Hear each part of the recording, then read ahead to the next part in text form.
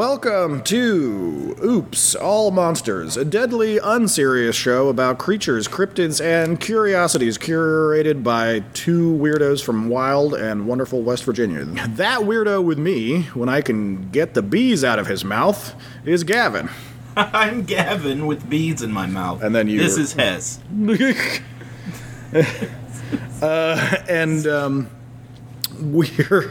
I thought I lost you there for a second. And we are here to, as we always are, delight and edify with tales of mysterious monsters from mythology, film, literature, TV, as well as gaming, both from in the box and on the console and beyond. We each bring a monster into the shop unknown to the other, and then present it and discuss it for the edification of you at home and each other. So, we're changing format a little bit here on episode, whatever this is, episode 5-esque, 4 or 5 somewhere. So we're gonna change up format a little bit and and try to do our vocabulary segment up at the front to give us a little bit of context for things that might show up in an episode, or we're gonna push villainous vocab up to the front and see how we feel about it. Maybe we'll shift it back. Who the heck knows? Did you have one you wanted to do today, Gavin, or should I just do mine? I don't have one that I really wanted to do, but I have one. I'll do mine because it's relevant to my segment today. In one of the episodes, I ended up referring to Freddy Krueger as a revenge tulpa, and tulpa is the word that I want to refer to. Tulpa? Tulpa. T-U-L-P-A. It's a proper noun. And from Wikipedia, tulpa is a concept in mysticism and the paranormal of a being or object which is created through spiritual or mental powers. It was adapted by 20th century theosophists from Tibetan sprolpa, and then there's some Tibetan nonsense there, which means emanation or manifestation. Modern practitioners use the term to refer to a type of willed imaginary friend, which practitioners consider to be sentient and relatively autonomous. So I guess there's like a Reddit-style community for people that have like super imaginary friend like tulpas, but that's not really what I'm talking about. The proliferation of this word within the mysticism context, interestingly, in my reading, is how often they use it in Last Podcast on the Left, frankly. But it is particularly useful in referring to certain monsters that manifest as a symptom of fear or like public awareness or oral tradition or public mythology, where some version of the creature basically doesn't exist if you don't think about it or worry about it or cause it to be by talking about it. And they discuss variously how Freddy Krueger is kind of a revenge tulpa, that he manifests as a symptom of the fear of the community. And, you know, it kind of has a, how would you say it, like if you believe in fairies, clap to get Tinkerbell off the floor and alive quality to it, is believing that the thing is so makes it so. Metaphysical kind of nourishment. Yes, right. That if you created a vacuum for the thing and nobody talked about it and nobody believed it and nobody worried about it or whispered about it in back rooms and hallways, then it would cease to exist. If you don't give it oxygen in that way, it will stop being entirely. So a tulpa it's a magical being that kind of feeds off of acknowledgement and its own mythology. It's kind of a fairy adjacent concept, but you know, the central thing is something manifesting because you've thought about it. Like maybe it wouldn't be there if you didn't give attention to it, which is a, you know, kind of a devilish concept, and is going to be relevant to my subject matter today. My monster today is going to be certainly in that category in a way, but the ways that it is and is not we'll discuss. Does anything else come to mind in relating to tulpas for you, Gavin? Before we move on to the just that the thing that I made up that I was scared of as a teenager were things called geckos, and they fed off fear. And it was right. They were they were certainly.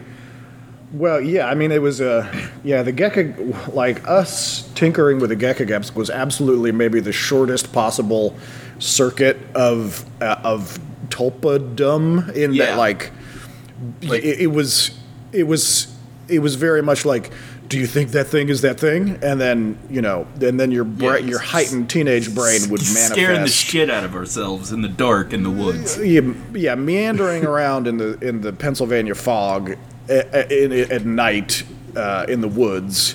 Like 1 in the morning. With like weird deer hunter sounds. Yeah. And any sound or any minor phenomenon you would whip into, okay, that's a gecko kind of thing. And that tiny little closed loop of, was there something? It was something. That means there's something. It was also genuinely dangerous because there were like boars and bears that could actually hurt us. There were boars? Yes, there were boars. I didn't really tell you guys that. Okay, we're going to have to unpack that later because I was not prepared for boars. I was not prepared for Greene County boars ever, nor am I that prepared for that now. All right, well, let's put that in the drawer for the time being. Oh, and I should acknowledge if I sound very different today, it's because Casa de Hess is I'm having some of my utilities repaired, and in the repairing of the utilities, a guy was so nice to cut right through my fiber internet. And so it's going to be a couple of days until I can have that repaired. So I'm at Morgantown Art Party, which my friend Jill, who I work on this place with, is so kindly letting me use their internet, but it's a vast open cavernous space. It used to be the BW3s. Right. And so if my audio quality is weird, if we have random refrigeration units or heaters kicking on and off on my side of the audio today, I'm sorry. It's gonna be weird audio for me. I got the same mic, but I'm just in a totally different space. So there's gonna be no cats, but there might be some weird ambient noise. Anyway, I haven't heard anything huge. I think you're good. Yeah. I don't know, when it's in your head and you're doing whatever people do when they're listening to pods, people get really intense into how it sounds. It seems like you can hear everything when you're a listener. But anyway, they get tulpanic. Let me get tulpanicked. It's tulpanarchy. That's probably a goof road that we should explore, but I don't know if I have the tull patience for it. I got you with that one. You didn't see that one coming.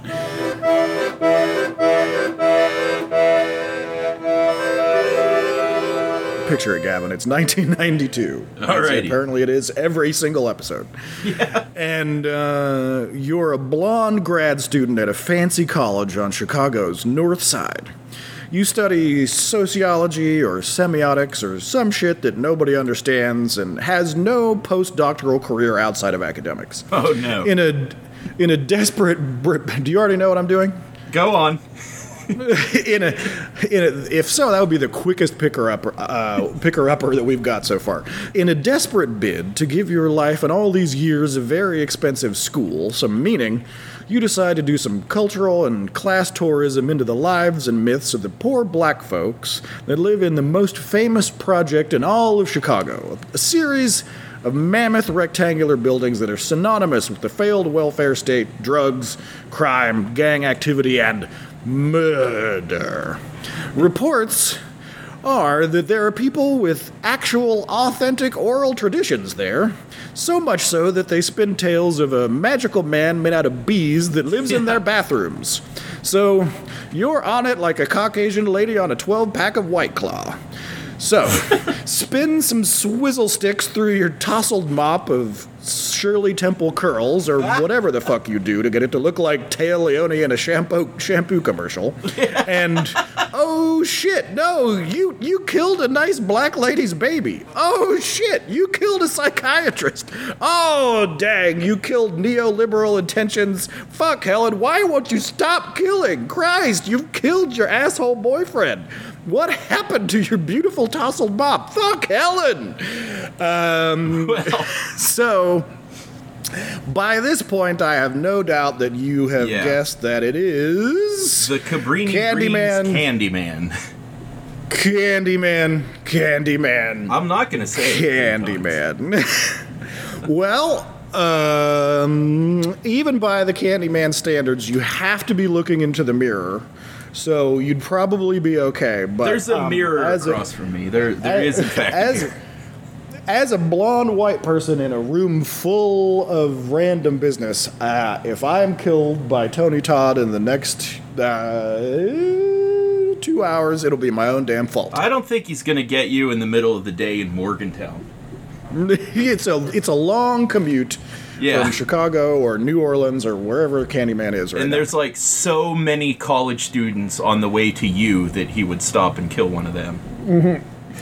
Yeah, well, we'll talk about this because it is very possible to say that the thing that Helen did that made her the focus of Candyman's ire was that she was going to demystify him. Yeah. That her primary sin that turned her into his focus, and we're going to have to get into what Candyman is here for people that have no idea what we're talking about, is that she was going to write a paper on him and expose him as a legend. As drug dealers were using his myth to keep people away. Yes, that's also certainly part of it. But honestly, in my opinion, that's complicated because, like, going to be about. Yeah, she could have. Honestly, I mean, you might think that writing a paper about him, and then in a way that would boost his. It would be another set of stories about him, which is like his whole jam. I am the writing on the wall, the whisper in the classroom. Without these things, I am nothing. So now I must shed innocent blood. Yeah, you have a much better memory of things that you saw a long time ago than I have. I had not seen the Candyman since like the 90s. Okay, I saw it about 2 years ago. It's okay. Yeah, it's scared the crap out of me. Mostly. Well, it's one of the main things about it. It's scary as fuck. Yeah, I mean, just there are things about it that maybe are not ideal, but as a general note, Candyman is fucking terrifying. It is a very scary movie. She looked in the mirror, and I don't know why, but she said his name the last time. Candyman. She turned out the lights. It's not just a big guy with a hook hand coming after you. It's like a bunch of psychological torture also afflicting you and like exacerbating your underlying problems constantly. Yes. Yes. And a lot of eyeball bee stings that I cannot abide. No, yeah. Like certain very good horror movie monsters, the Candyman character, he ticks some very strong boxes, and a lot of those boxes, and I'm going to hit this note a few times, are similar boxes to what Freddy Krueger does, and I would say that's a good thing in the sense that scary Krueger, Freddy Krueger is scary as fuck because of those boxes that he ticks. He's a successful horror movie monster because of certain things, and a lot of those things are shared by Tony Todd's depiction of the Candyman. And I should say that for the purposes of this discussion today, we're confining Candyman to Tony Todd's depiction in the 1992 film Candyman. I'm not roping in the sequels in New Orleans and other places. I'm just going to talk about that movie for now. Otherwise, it's going to unravel into a whole thing. So we're just going to talk about the Candyman's depiction in the original film from 1992. And Gavin, do you know that there's a new movie coming out? Are you aware of that? I do. I found that out about 6 minutes ago. Yeah, it was going to be out this previous summer, and then the world exploded, and so instead it got pushed, and it's going to come out supposedly in August of 2021. So we can look forward to that, and it is produced but not directed by Jordan Peele. So that makes me very excited because I love Jordan Peele. I think he's a genius. And I think it means that it will probably be a really awesome thing. The trailers look really captivating and visually compelling. I think it'll be awesome. People's immediate go-to in terms of concern about that is that it's not going to have Tony Todd, and unlike a lot of other movie monsters who are obscured by a mask or a major makeup effect, our sense of who Candyman is totally based off of what Tony Todd looked like in the 90s. It's one and the same, it's like trying to recast Rocky or something. It's just like, well, that's not the guy. So there's a limitation there, but we'll see how he handles it. I have faith that it'll be really interesting because Jordan Peele crushes. Wikipedia says that Tony Todd will be in it. Yeah, I'm curious. I mean, because the thing is, I have in the horror conventions that I have gone to outside of Baltimore, that I'm a big fan of. Tony Todd is like one of the top 10 staples that is literally there every time and kind of just like sipping like whiskey and chilling out, and that dude, like, he's not so old that he would not be able to play that character. He would look different, but you also have a revamp of the whole movie itself. So, I mean, I'm not saying that Tony Todd could not play the Candyman, but it's a more complicated thing. It's harder to do than Freddy or particularly Jason, who you can put anybody in there, quote unquote anybody. And then throw a mask on. I will always love and have like a massive amount of respect for any actor that was in Platoon. Oh shit! I know that when they, so he must be in the not Barnes, but he must be in the Willem Dafoe camp. No, that's why you might not remember him. He was in the third squad that isn't really featured because it was like Bravo Squad and Alpha Squad kind of faces off against each other. There was a Charlie Squad that's not really featured, and he was the sergeant of that. Huh. Wow. Okay. Well, welcome to the segment inside of a segment that Gavin always brings random military trivia that Aaron would not have thought of. That's awesome. I totally, as many times as I've seen Platoon, I totally did not recall that. That's fantastic. I want to get into what the fuck Candyman is, but also I don't want to like lose this like discussing Tony Todd thread because he is so synonymous, in my opinion, with, if he was not him, the movie would not be the same if it was somebody else. That's what I'll definitively say, is his embodiment of the Candyman monster slash villain slash mythological character. He does. It's not like a makeup effect you could put on anybody with the bees and the janked up torso and the bloody stump hook and the cool ass coat. Like, you couldn't just throw that on anybody. Every part of him helps to embody what it is and what it is to be the Candyman and why he's scary. He has a hook jammed in the bloody stump.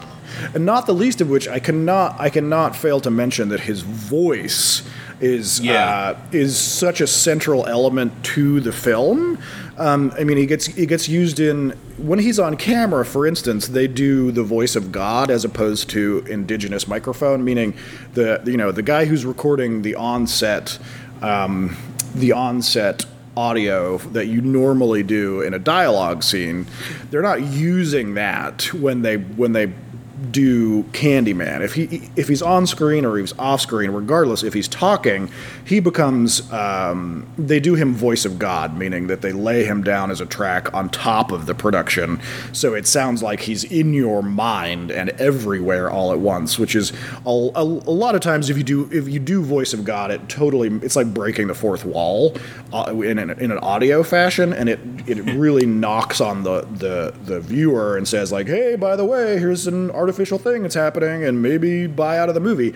But everything that's going on in the scenes where Candyman shows up is so violently upsetting and frustrating and well articulated to, once you get to that point, you're at such a level of anxiety that his voice of God and the quality of Tony Todd's vocal performance, either when he's on screen or when he's just when he's just audio, is something that really makes the character. Visually, he has a lot going on for him as well to embody that character, but just how he sounds is, in my opinion, the ultimate aspect that really makes the character not just some guy playing this scary thing on script with a bunch of bees, but the way he sounds really sells the whole thing.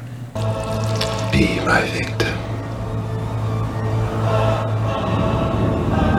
Be my victim. Not to knock the kinds of things that they give him to say either, some of which are directly ported over from the original story by Clive Barker. So I guess I'll use this as a segue to transition from talking about Tony Todd and get into what the fuck is Candyman, because certainly we must have some listeners that are going like, Hess and Gavin, what the hell are you talking about? So it's a 1992 horror film from a guy named Bernard Rose, who was the screenwriter and director. A guy who I can't say has done a whole bunch of stuff that he directed Immortal Beloved with Dracula with Gary Oldman. With Gary Oldman. He's such a good actor. I forgot who he was. He's such a good actor, I forgot who he really was. He's such a good actor, I forgot who that Dracula guy was. But not a ton of other stuff. But I will give him credit. I think it's a fairly good movie, even within the limit. Some of the structural limitations about it, or I don't know. It's easy in 2021 to hit on it from being exclusively from a white lens, and the film being kind of a white gaze film that it's reifying the poverty tourism of white people at the time in the early 90s. I think that there are enough, I'm not the person that can say whether that is correct or right. You'd have to ask people that are probably not a blonde white guy whether ultimately that spoils the film or not. But I think that there are enough, at least from my personal opinion, enough great things about the film that's why it has maintained power and cultural relevance over time. But what is Candyman? It's a very upsetting horror movie. And follows this woman named Helen, which is the same as in the original story by Clive Barker. It's a short story. And she is writing a paper. But the thing is, in Clive Barker's original story, it is not seen through in a racial lens. Clive Barker doesn't really talk about the race of anybody in his original story, which is, I think, why it puts us in a position of default white gaze nonsense and orients us in a specific way when they transition into making it into a film script. It's the fact that he didn't address it, and then they place this kind of mantle of, well, this is all about white intrusion on black space conceptually down onto it, because presumably in the original Clive Barker story, basically everybody was white. It was just white people that lived in a tenement versus a grad student who was ostensibly better off than those people. You know, Anne Marie in the story is described as having blonde hair. You know, there is not this duality between the white culture and the black culture, and Helen being a tourist who causes everybody suffering by tinkering in their affairs. That is a layer that's created for the movie, not the original story. Helen, I came for you. So, getting us up to speed, Helen is like a grad student with a douchebag professor boyfriend that she lives with in Chicago, and she's already on this like oral tradition, sociology, yada yada, like paper track. And when she's kind of stumbles upon these people telling these stories, this character, the Candyman, who they ascribe to being responsible for various violent murders in the Cabrini Green projects, which was an extremely famous tenement housing project during the 90s that went into a state of serious disrepair and malevolence during that era, even though that 10 or 15 or 20 years earlier, it was also the setting for the sitcom Good Times.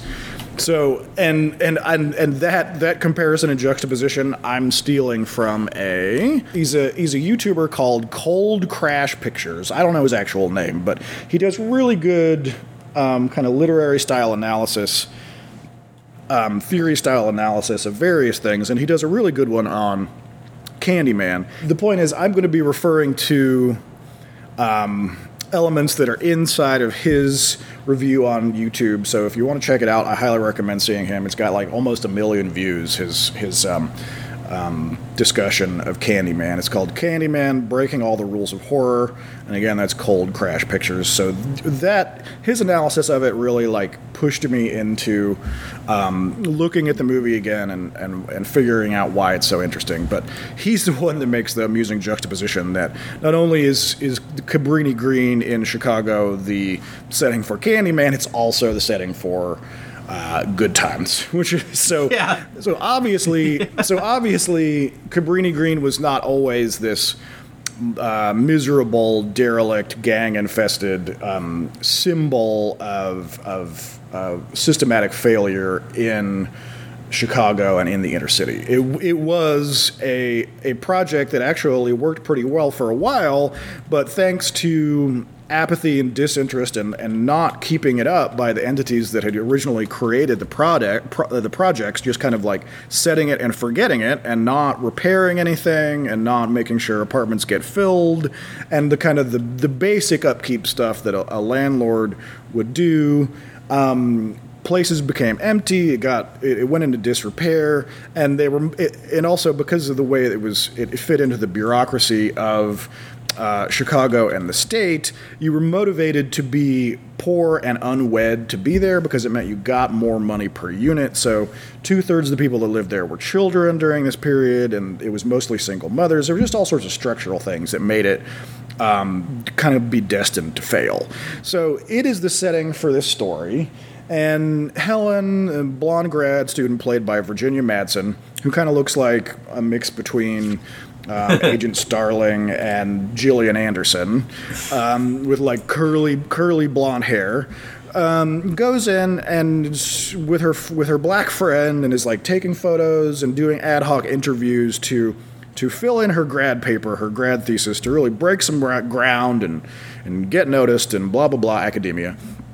And she overall just gives the impression of somebody that's a little bit tone deaf and kind of a pushy white tourist. And before long, a series of very upsetting and confusing things happen. She's starting, she's investigating real murders and violent events that have occurred that people that live in the area are ascribing to this character, the Candyman, that supposedly, if you say his name in the mirror 5 times, he'll show up and kill you. It's a modern boogeyman type setup, and The thing is, eventually, she gets into some confusing interactions with different individuals that are interviewed about whether this is true or whether this is a bunch of malarkey and just some oral history and people that are very superstitious or whatever you want to say. And then some real whammo blammo stuff starts happening. She is taking photos and digging around in this weird empty space that you have to crawl into, and then when you crawl through it, the other side is a mural of this massive black man's face that's like a gaping maw that was the hole that you walk through, like he's either screaming or he's swallowing you as you enter. And, there's drug paraphernalia around, there's graffiti everywhere, there's literally candy with razor blades left on the floor. So this white tourist vibe gets kind of up to a pinnacle, and then she gets confronted by an actual gang of thugs that roam Cabrini Green, and they rough her up for being such a nosy bitch. And then immediately after she's injured, it cuts to that guy in a lineup, and he's busted, and he's going to be in jail for messing up this white lady. But this guy has been putting on he's kind of a sheep in wolf's clothing kind of thing, where he's been taking on the garments, so to speak, of the symbology, the symbolism of Candyman in order to augment his badass status. He's not real. He's just some scary-ish guy with a hook that he carries around and a leather jacket. So that kind of deflates the tension in the movie, and then before too long, she has this surprise interaction in broad daylight in a parking lot, where this character shows up, and it's Tony Todd as this mysterious figure, as the Candyman, who speaks in this overpowering voice of God narration. And the stuff he says, and some of it is pulled directly from Clive Barker's original story, and some of it is kind of augmented versions of that was put in by Bernard Rose. But he says, he's just not the villain that you're expecting on various levels. One, he shows up in broad daylight. Two, he's wearing like a fancy, maybe like 19th century coat, polished shoes. I mean, he looks like he could be in the 70s or the 80s and 90s as kind of a tall black guy in the hood, but there's kind of an air about him. And like, I don't know, Tony Todd has this kind of inherent aloof kind of coolness to him when he's on screen that is very captivating. He's somehow both like sensual and aloof. He's really strong on screen. And as soon as he shows up, you're like, what the fuck is this? This is different. And then he's got the hook for a hand, and he's able to do confusing things and kind of like put you in a trance. And all of a sudden, Helen's shit gets all fucked up, and a series of very confusing episodes occur where Helen has trouble with basically falling down a staircase of what is and is not reality, in a more and more upsetting series of events where Candyman is probably real because all these things keep happening. Her primary subjects that he's interviewed, all of a sudden after one of these contacts with Candyman, she wakes up in this woman's apartment, and her child is gone, and there's blood everywhere, and it looks like Helen's been in a fugue state, and did she kill the baby, and where did all this blood come from? And then she gets into an altercation with the mother because it's just so disorienting, and the cops show up, and Helen's got a butcher knife and has just cut the woman. It's not a good look. And then it kind of continues down this devolving series of events that make it where Helen gets put into an asylum.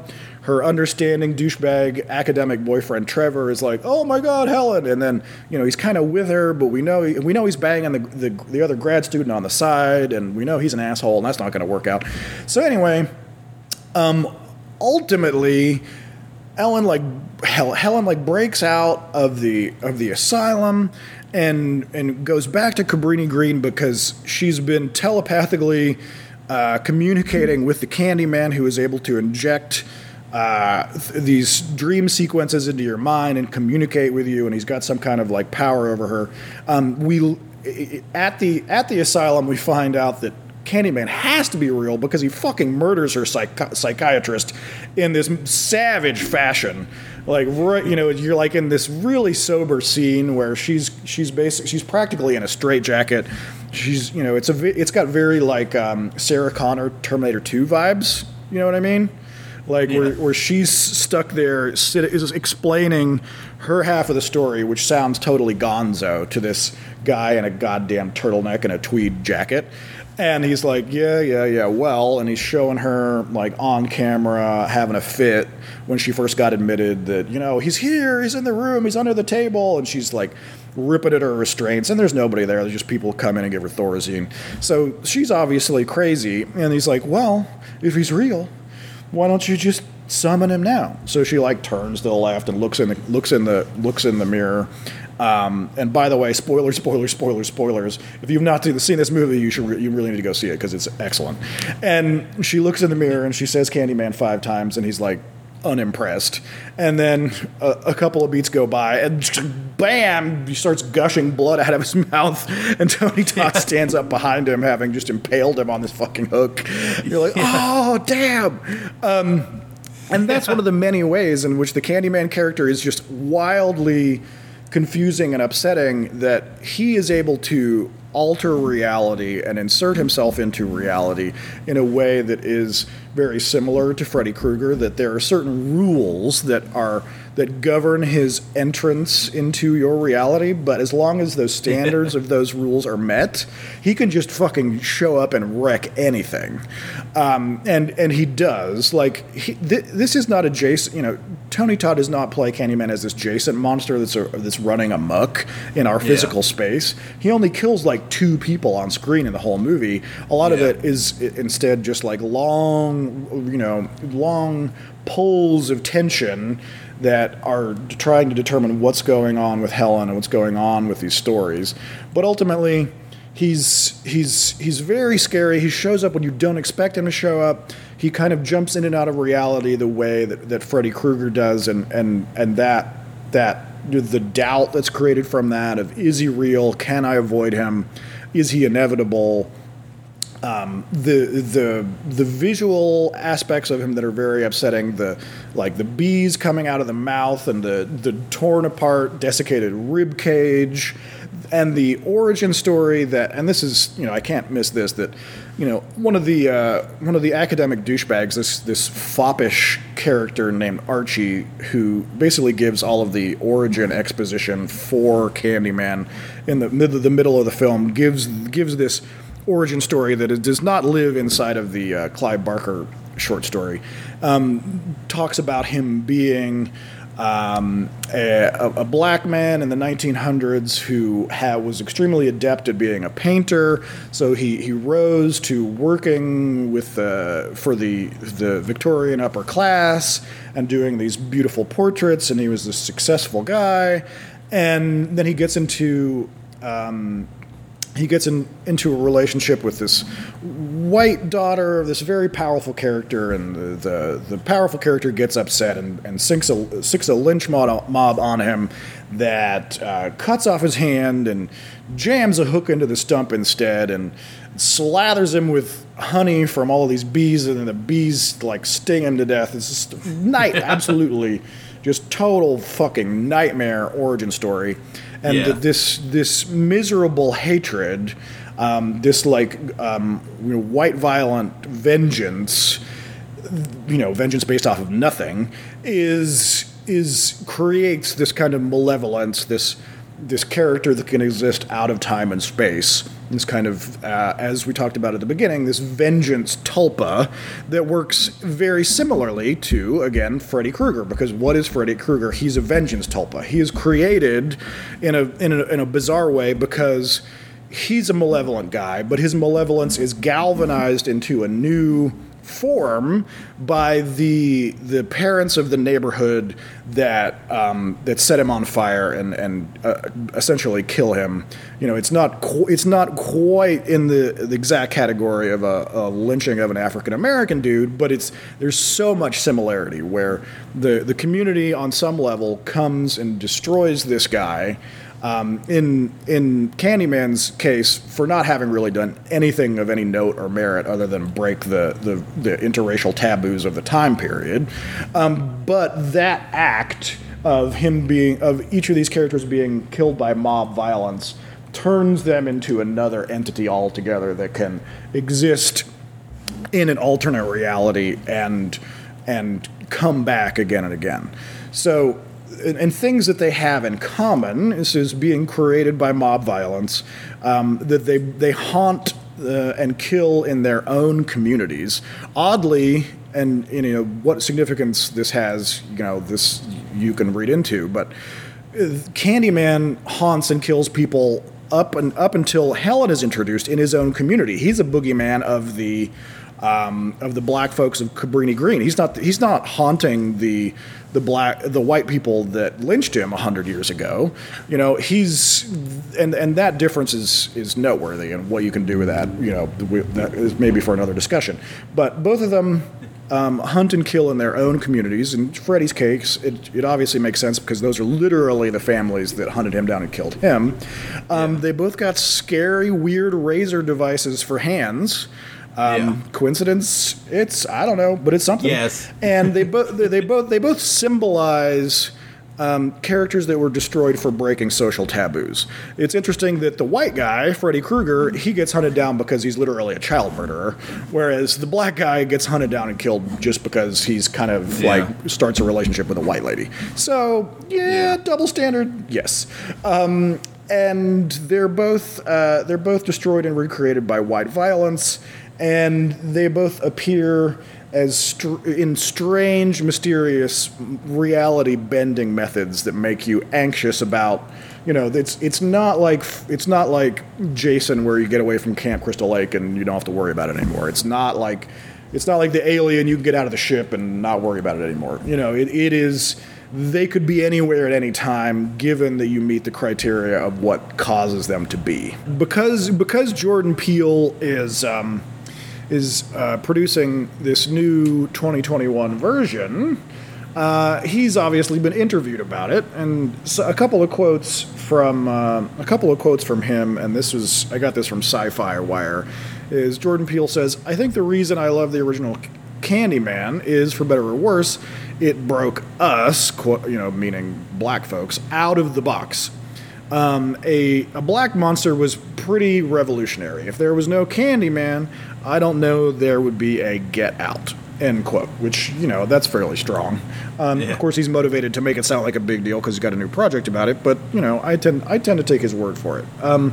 And it's hard to, even now, with another 20 years or longer gone by since then, we still don't have this whole long laundry list of black represented monsters. It's not like it's populated with a whole bunch of characters since then.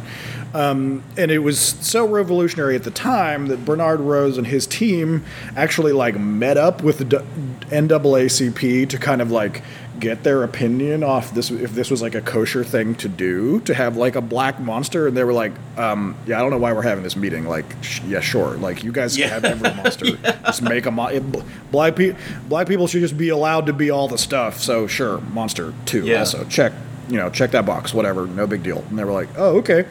And then subsequently made what is almost certainly the most culturally significant black monster. I'll say another. It's not an uncomplicated relationship, because everything made in the early '90s, and it was handled through the lens of the white director and screenwriter who told the story through a point of view character who was a blonde woman who was doing cultural tourism. So there are less than ideal things about it, but I don't think that I think that they're very strongly overridden by how strong and scary of a movie it is, and that there actually is a lot of subtlety and complexity, because honestly, watching the film, and this may be with 2021 vision, but watching the film, I have a lot more empathy for the black characters who are having to suffer the slings and arrows of all of this shit that's being brought because of the actions of Helen than I am Helen. Like, Helen is the central character and the hero, but she kind of just gets tossed down a set of stairs. Yeah. In terms of all this random shit happening, and the focus being put on her and her possible significance as being an allegory character to the original White Lady and the original Candyman story, and allusions to that, and if she's like magically important or not, or whether she's just some chick that messed around in the wrong thing, and Candyman did not want her to demystify his story. Whichever way you take it, I mean, there is so much time and emotionality given to how white curiosity ends up in the deaths and maiming and suffering of all of the black people in the movie. Like, Helen can be rude, and then or not have the right perspective, and then the result is a bunch of people are kidnapped or dead. And I think that mechanism holds up over time as accurately criticizing white neoliberal bullshit, that sometimes your good intentions can ripple out into terrible effects that everybody else actually has to deal with. But let me get to another Jordan Peele quote, which is, how do I tell a story with a black villain in a world that has exhausted the villainization of black people? And yet, this is a piece of representation I crave as a horror fan. And in the past, when we were made Monster, it was a monster without empathy. For this monster, Tony Todd built a character that was a force and had a charisma and gave me a sense of power as opposed to a feeling of otherness. And I think that is an extremely intelligent and accurate description of what is going on with the Tony Todd Candyman character. Is that it's not simple. It's an erudite character who's upper class and commanding and sensual and complex, and he's not any stereotype that we already have baked in. He doesn't fit into an obvious mold. It's created this new category of thing that I have not seen replicated since. He's totally its own standard. I'll go with one more quote from him before I get into more amusing stuff. He says, "I think the story deserves another look because there's a lot we've learned since the original came out.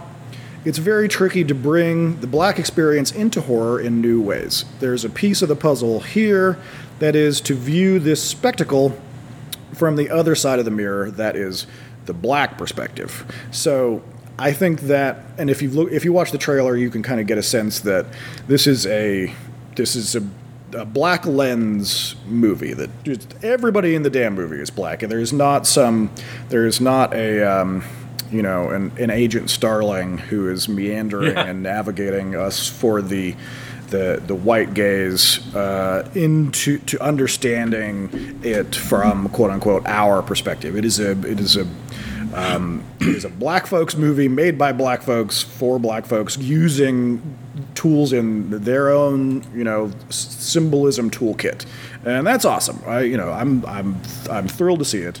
Some random business related to the movie. So apparently, supposedly, according to IMDb, Tony Todd negotiated a bonus of $1,000 for every bee sting he suffered during filming, and he was reported to have suffered either 23 or 26 of those $1,000 bee stings, which good for him, because if you showed me that script and I'm covered in bees, and you get me on set in miserable set conditions, and I'm going to be covered in hundreds and hundreds of these fucking bees, and they're going to be in my damn mouth. I'm gonna get a bone. I'm gonna get some hazard pay. Another piece of trivia is, while investigating one of Candyman's crime scenes, Helen and Bernadette discover that the design of The apartment's medicine cabinet made it a possible point of entry for an intruder. This was not a made-up piece of horror movie fiction. While researching the film, Rose, the director, learned that a series of murders had been committed in Chicago in this very way. I don't know. What do you remember or think, or what comes to mind for you, Gavin? That empty apartment was really scary. It had standard graffiti of just like names and tags, like which are just like letters and everything, and then suddenly on one specific wall it just warps into this complete artistic change into this like face mural that like presents a doorway through the mouth and does not match at all with the rest of the graffiti. And like that, and the aesthetic of that alone scared me. Like, well, that's different because that's not supposed to be there. And that aspect was something that was in the original Clive Barker story. It's very, very. There are certain elements in the story that are very accurately depicted in the film, and that's one of them. That the Candyman character had this, and it was a full door in the story, like. The mouth was a door, whereas in the film it's kind of a craggy, cavernous hole in the plaster and cement that Helen has to crawl through in her various trips into the Candyman lair. Yeah. But it is, using graffiti that is still scary in 2021 when we're not like naive white people that are worried about super predators in the inner city. I guess maybe some people are, but like people who didn't live through 1992 forget that when you're dealing with this like apex of the crack epidemic and the crime wave that the Clintons were so terrified about, and there was this idea that violence in the inner city was just spiraling into this whirlwind that was going to consume all of America. Yeah, and that's it was a the huge, context. Terrible misconception from being isolated from the inner city. Absolutely. It was a complete fabrication. It was just like Mad Max. It ended up being total bullshit. But those news headlines. That's the context that you have to remember this film from. Like were, it was like right at the juncture where people were most afraid of these concepts. It's so easy to look at it now from the distance of, luckily that's going to like resolve a lot of that. I mean, it's not like we don't have like inner city violence anymore, but the idea that, it really has turned into something totally manageable compared to the track that it was on in the early 90s. And the track that it was on for the contexts of, communicating this story. Like, the idea that it was going to come under control was completely foreign to the white newspaper reading audience of 1992. You know what I mean? It was a real frightening thing that they thought was just was a cancer that was going to ruin civilization. Yeah.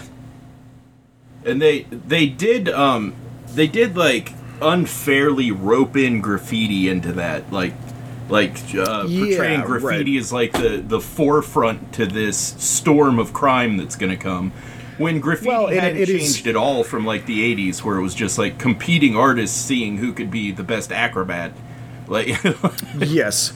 Well, and graffiti gets looped into the extremely dangerous and unfortunate broken windows philosophy and policy that comes out during this era of, if you could just get people to stop doing the tiny little things, then we wouldn't have rapes and murders, which then becomes it's the little sibling that turns into the big scary sibling of stop and frisk and all sorts of miserable shit that we're still living with today. When I lived in cities though, I spent a lot of times, by the way, for people who don't know me, which would be everybody, I've spent a lot of time on the streets of cities, and I can say for certain that most of the graffiti and graffiti artists, like probably 99% of them are not gangbangers in any sort of way. Oh yeah, I mean graffiti is it's a hobby. Yeah. And hobbies tend to be taken up by people of all sorts of different backgrounds. That sometimes have certain areas where they overlap, but a lot of times they're just you never know. Yeah, but like graffiti's it's just a hobby like almost anything else. Yeah, in direct contradiction to what the 90s thought graffiti was. I just wanted to say that. Because there's a lot of graffiti in Candyman. Yes, I mean the entire movie is just it is a central aspect to understanding both the '92 film and to understanding the original Clive Barker story, which is interesting because Clive Barker's is not a story specifically about like urban black identity, and the fact that it's so central to both because. I mean, and that's something that Candyman says. One of the things in some of his rants, he literally says, you know, this is a quote from Candyman: "I am the writing on the wall, the whisper in the classroom. Without these things, I am nothing. So now I must shed innocent blood. Come with me." So the graffiti in a very literal way is the manifestation of his reality. It creates him. It is what he is because he's conceptual. He's Tinkerbell. If you stop believing him, he doesn't exist. And that central concept means that the graffiti isn't a symptom of him. It is him in fact. The "sweets for the sweet" quote that is written on the walls "Sweets for my from sweet." Shakespeare. It is what creates him. It is what he is. It is not tangential to his being. It is central. And I'm sure, I have no doubt that Jordan Peele and company will integrate that into the protagonist of their new story is going to be a painter. Yeah. And the use of symbolism and the use of mark making and the juxtaposition of fine art versus brutal art and folk art and graffiti is going to be a topic that is integrated into the film in a very complex way. Is my hypothesis. I'm here to be proven wrong, but that's where I'm putting my chips down. I was going to say that Tony Todd also played an iconic and possibly revolutionary black character. He carried on the role of the black character as Ben from Night of the Living Dead. Thank you very much for reminding me because that was on my bullet list, but I think I was going to somehow miss it. As fans of the show will quickly find out, the show is massive. We're big Night of the Living Dead fans. Yeah. So if you're not familiar, there's the original George Romero Night of the Living Dead, and then there's a remake by Tom Savini, I want to say in 94? That's what I'm off the top of the dome, I'm going to say 94, maybe 93. I just looked at it. It's 90. It's 90? Yeah, it's 90. So he does that before he does Candyman. Yeah, he did that before Candyman. Weird. Because, okay, I'm glad that we brought that up, because here's the thing. I actually, as much as I like Tony Todd in Candyman, I have to say that I do not think he is the best casting in the remake, in Tom Savini's Night of the Living Dead from 1990. Oh. I can't go so much as to say that I dislike him, but there is some quality to the original Night of the Living Dead, where the portrayal by Dwayne Jones is the name I was looking for. Dwayne Jones' portrayal of Ben in the original Night of the Living Dead is, in my opinion, the fulcrum on which the entire film functions. That if Dwayne Jones does not depict Ben, the movie doesn't work.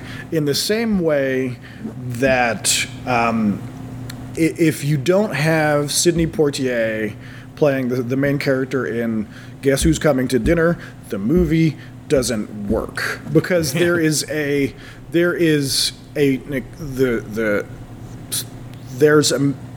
ability to thread the needle through the camel's eye in both cases of these.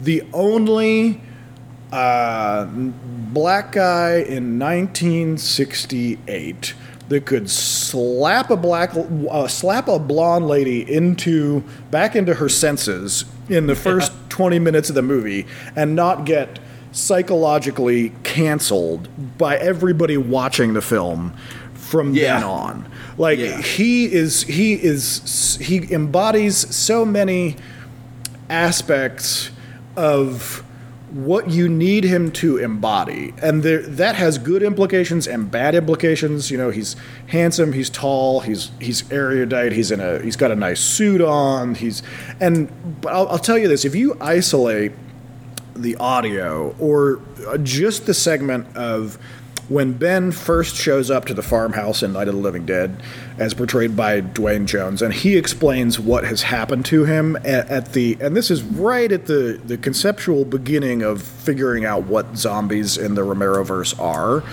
I looked back at the diner to see if there was anyone there who could help me. It was when I noticed that the entire place had been encircled. There wasn't a sign of light left, except by now there were no more screams.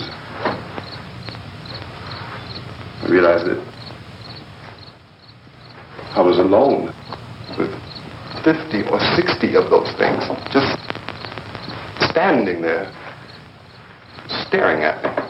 Where if you just take that section out of context, where he's driving and then he gets attacked by these random people, and they're like pushing his car over, and he has to run away, and this is where he gets to. If you take that out of a zombie movie, that is a believable story of a black guy in the South who just had a really fucking bad day. Yeah, and the power of taking that guy and making him the unqualifiable hero of that movie, because Barbara is practically useless. Her brother gets zombified right at the beginning. Yeah. All of the family downstairs are they're not central characters. Ben is the hero of that movie right up until the very end, when he gets, spoiler alert, quote unquote, confused for a zombie and destroyed. And his journey in that film is the point of the film. The zombies are not the point. Barbara is not the point. The white rednecks with the guns in the mob are not the point. Ben is the point. And in my opinion, almost everything in the 1990 remake of the Tom Savini version is quite good.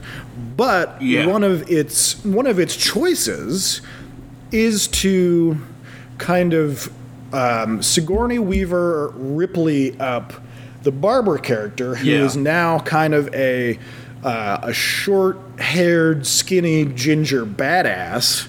Yeah. And turn her into the protagonist, which in and of itself isn't bad, but by queening her pawn into a queen, it inherently devalues the role of the Ben character, and makes it not about a character. And of course, this is the 90s, so the relevance of this is vastly different.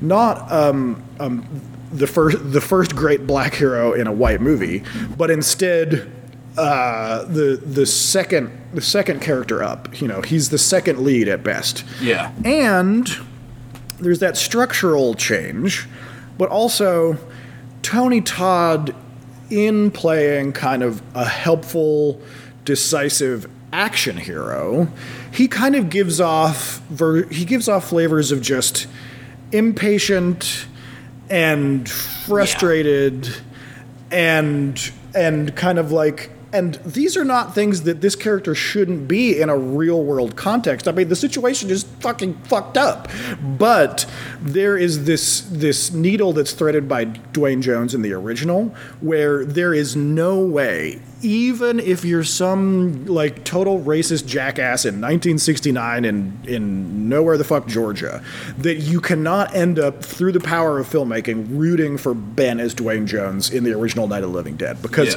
it so effectively casts him as the hero, and it has been proven that if you can make anybody basically the hero of a movie if you're a good enough filmmaker. And as alien as that person is to you, you can make them a serial killer, you can make them a baby raper, you can make them trying to get away with any kind of monstrosity that normally you would not be able to empathize with them. But if they're the person that you're following through the journey of the film, that you, through the power of filmmaking and human empathy, just start rooting for them. You start hoping that they will be able to hide the body before the sheriff shows up, or whatever miserable thing that they're getting away with. You will still root for them. And on a different level, the great magic trick of the original Night of the Living Dead was that it made massive amounts of money were in its original format, and its original format was a 35mm film that was played in drive-ins. And drive-ins that were played, as everybody can tell you that knows anything about drive-ins, in the goddamn South and the Midwest, from Sacramento to Florida, from New York State to nowhere, Ohio. The drive, it was full of hayseed jagoffs that would have, under any other circumstances, not given a flying flip about this black guy in a black suit being eaten by zombies, except for the movie that was built up around him. And it managed to become the most profitable and popular movie, and it ran for fucking decades in that format. And you have to know that it overall, it had this massive effect by just not giving you an option to not root for this guy who was so likable and clearly the only person who could be trusted to like handle the damn situation. He was the only responsible person in the whole movie.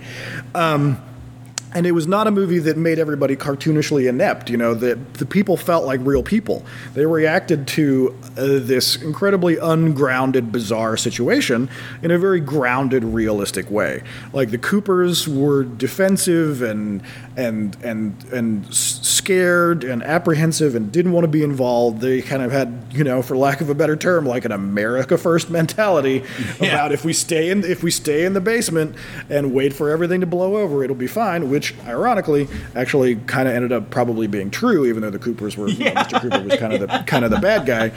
I'm going to talk my voice off, but I don't know if I have energy to do my Mr. Cooper. It's not going to make it into the show this time. My Mr. Cooper anecdote that I've probably told you. Do you know this story that I've told you about Mr. Cooper? No, let's hear it. Oh my God. All right, hold on. I have no liquid in my mouth at all. You can do it. Yeah. So at one of these, a million years ago, back in the dark times before the Empire, when I went to this the convention that I used to go to, the horror convention. It was one, they always have a theme, like it'll be an Evil Dead reunion or a Night of the Living Dead reunion or a Texas Chainsaw reunion or what have you, right? Yeah. So they'll get a bunch of people from that franchise. And this year it was a Of the Dead year, and I think it was a year that Romero was there. But if Romero wasn't there, they've done the Of the Dead theme a couple of times. But it was like Friday night. I'm sure I was drinking or whatever, and got in the elevator to go this way or that way, and in the hotel, and everything's happening in the hotel, and I get on the elevator with like three other people, and we take the hotel elevator down to what looks like, when you press the button, the main floor. But it's one of those confusing elevators where it's like, oh no, that's actually like the basement. Yeah. And then so me and like one other old guy get off and are like walking down the hallway, and we get about 20 steps before we see all these, it's just only employees with like silver dishes and stuff. And we both silently turn around and we're like, oh yeah, we fucked that up. We got to go back to the yeah. elevator, and me and this old guy get back in the elevator, and I'm kind of looking at him. I'm like, I don't remember. I think I kind of, who is this guy? I think I know who this guy is. And I said, "Excuse me, are you Mr. Cooper?" And he goes, "Yeah, actually, as a matter of fact, I am." And then there's just like a beat, and we're like silently going back up to the right floor in the elevator, and he says, "Probably be safer if we stay down in the basement." Yeah, just like in the movie. Like in the movie. And I was just like. Like I was just digesting the fact that it was Mr. Cooper, who I had earlier that day had like signed my Night of the Living Dead poster, and then he hit me with a like, "We should have stayed down in the basement" whammy, and I will never forget it. It was so amusing to me. That's awesome. Anyway, yeah. Yeah, and their actual name was Cooper, so it's like even weirder. Like the Coopers played the Coopers, and they were an actual family of Coopers. Yeah. Anyway, don't worry about it. It's very weird. So I like Tony Todd. I feel that he just whatever. I think there is a counter argument that his depiction of Ben in the Savini remake has he also wasn't like scared. Accessible aspects to it that like have validity, but for some reason it just doesn't click in for me, and it's always been something that's bothered me about the movie. Yeah, there's. The depict, because like Ben in the Dwayne Jones version of Ben, and I'm so sad that Dwayne Jones died way earlier than everybody else, because like my poster is signed by literally everybody but him, but he died like way early, unfortunately. Yeah. And he was a really fucking strong actor, and yeah, it's almost as if some of the characters in the Tom Savini version, you're like, to your point, don't react appropriately to what's going on. I mean, there's a much more 90s like fuck like kind of like aggro energy to both Barbara and Ben. So it's not purely Tony Todd's portrayal. There's something larger going on in Tom Savini's direction, or just like how the people embody those characters. You just also cannot recreate the juxtaposition between these the buttoned down 1960s, going to church on Sunday suit wearing motherfuckers that are getting eaten by zombies in the 60s, as opposed to the reality of the 90s, where things are just a little bit more, the lid is off of the jar already. So overall, particularly if for some reason you're in a category of having listened to this whole segment and have not seen Candyman, it's an incredible movie. Do go and see it before you see this new version, because that's just how things work. Just go see the 1992 version. It's scary as hell. Even with all of the spoilers that we've added into this segment, it is absolutely frightening. And it is not. It's not a one-trick pony. It pulls out anxiety in all sorts of confusing and surprising ways. It's a really strongly made film. Tony Todd is amazing. Virginia Madsen is very good. The bees are upsetting. Yeah. It's a good damn movie, even though there's a major aspect of white tourism in the way that the lens handles the story, at all. But even considering that, I think there are many major reasons why it is still so culturally relevant, and it's scary as fuck. So if something can be good from the 90s, this is absolutely probably top 10 scary movies from the 90s. If not like in total. It's very, very well made, very upsetting, very visually compelling. Tony Todd's awesome. Go watch it. How do we rank Candyman in terms of being bitchin' van art? Welcome to bitchin' van art. Bitchin' van Saw art. Monsters. Does Tony Todd's Candyman make scary van art? I think so. I think it's scary as fuck. He'd be next to the Phantasm. He would be part of a group. You don't think he'd get to star on his own van arc? No. I mean, if it were up to me and somebody told me to do that, I would do it. But if like a van existed, you think in terms of how he ranks culturally, he doesn't have enough cred to have his own side of a van. Yeah, he's always like next to second string horror guys like Phantasm and Leatherface. Yeah. Interesting. That would not have occurred to me. Yeah. I mean, I think he's a visually compelling enough character, and with the bees motif, I think you can do a lot with the bees. Yeah, you could do tons with the bees. Maybe you do one side Candyman, one side Nicolas Cage and the shitty Wicker Man. Yeah. And you get a vanity plate that says "Not the Bees." Yeah. I mean, it's giving Nicolas Cage too much power for making a bad movie out of turning a great movie into a terrible movie. Yeah. But cool. If Candyman was a D&D monster, what kind of D&D monster would he be? Man, there's so many that he could be. Like he could reasonably be a demi-lich. He could.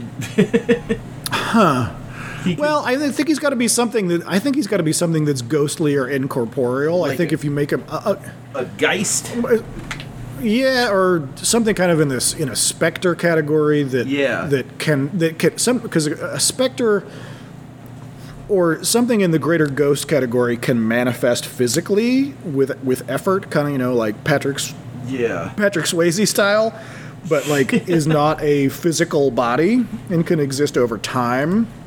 Yeah, I don't know. We're gonna have to get a project to like stat out Freddy Krueger and Candyman and some of these other characters as D&D 5e entities. Yeah. Put somebody on that.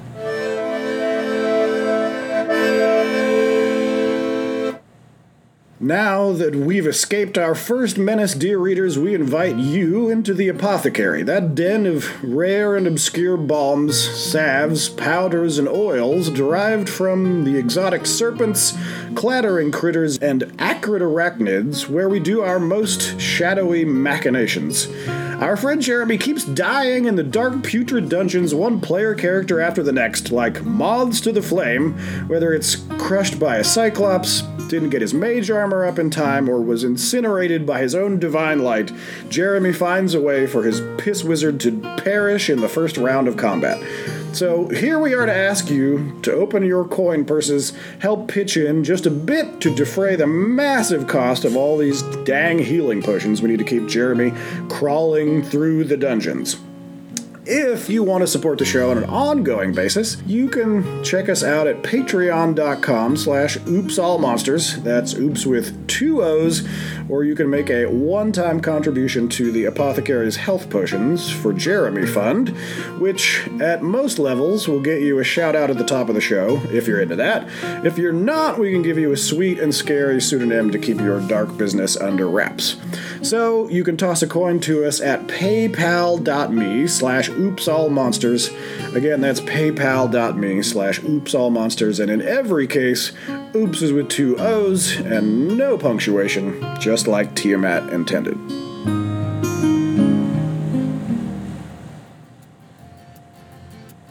Hi there. My name is Douglas Rassensberger, and I'm the CEO and founder of Douglas's Cutlasses. Have you ever found yourself in this situation? You've just gotten home from a long day of spur and growth at your small but thriving business. You're just trying to slice some quality deli meats and cheeses for a relaxing snack, and suddenly there's a mysterious intruder rummaging through your garbage outside. What's a domestic disruptor to do when you get in a pickle like this? Pull out your handy-dandy, short-handled, half-guarded naval sword, that's what. Here at Douglas's Cutlasses, we've got every possible cutlass for every conceivable scenario. Are you an aspiring or current CEO of a Fortune 500 company? I've got a cutlass for that. A middle school teacher struggling to maintain discipline in the classroom? I've got a cutlass for that. Looking to add a little flair to drab dinner parties? I've got a cutlass for that. Some people say to me, but Douglas, I'm not a pirate, privateer, or sailor. What do I need with a battle-quality 27-inch half-guard naval sword? I'm so glad you asked. Here at Douglas's Cutlasses, our research shows that the vast majority of conflicts, both business and personal, can be positively affected by the introduction of a modest, well-crafted naval sword. So let's get swashbuckling. No matter what's your problem, an easy-to-wield Iron Forge cutlass is probably the solution. So once again, I'm Douglas Rafflesberger of Douglas's Cutlasses. Come get stabby with me. Please go to paypal.me/oopsallmonsters and make a payment there. And that's oops with 2 O's. Again, that link is paypal.me/oopsallmonsters. Imagine there that you have just bought your new house in a New Jersey suburb that's in the middle of a much-needed overhaul. And your neighbor seems nice, even though you've only spoke to him briefly, and he told you, you know, you do you, have fun with that house. The first night, you hear moaning demands from the basement, skittering footsteps from the attic, scratching on the walls, and a voice that won't shut up about sandwiches. So you investigate further the next day to find that the previous occupants were a crime-fighting private detective force, and your new neighbor might not be as nice as you thought. You had to get all this information from the landlord. The landlord is a tall and ancient-looking man with an Eastern European imitation accent. He's got long hair, and there isn't much else to his appearance. And he tells you that you should eat the sandwich and give the moaning mummy in the basement everything that he wants. Now you give me a beer and a woman. Try to get along with the onion monster that's in the attic, whose name is Willie Nelson.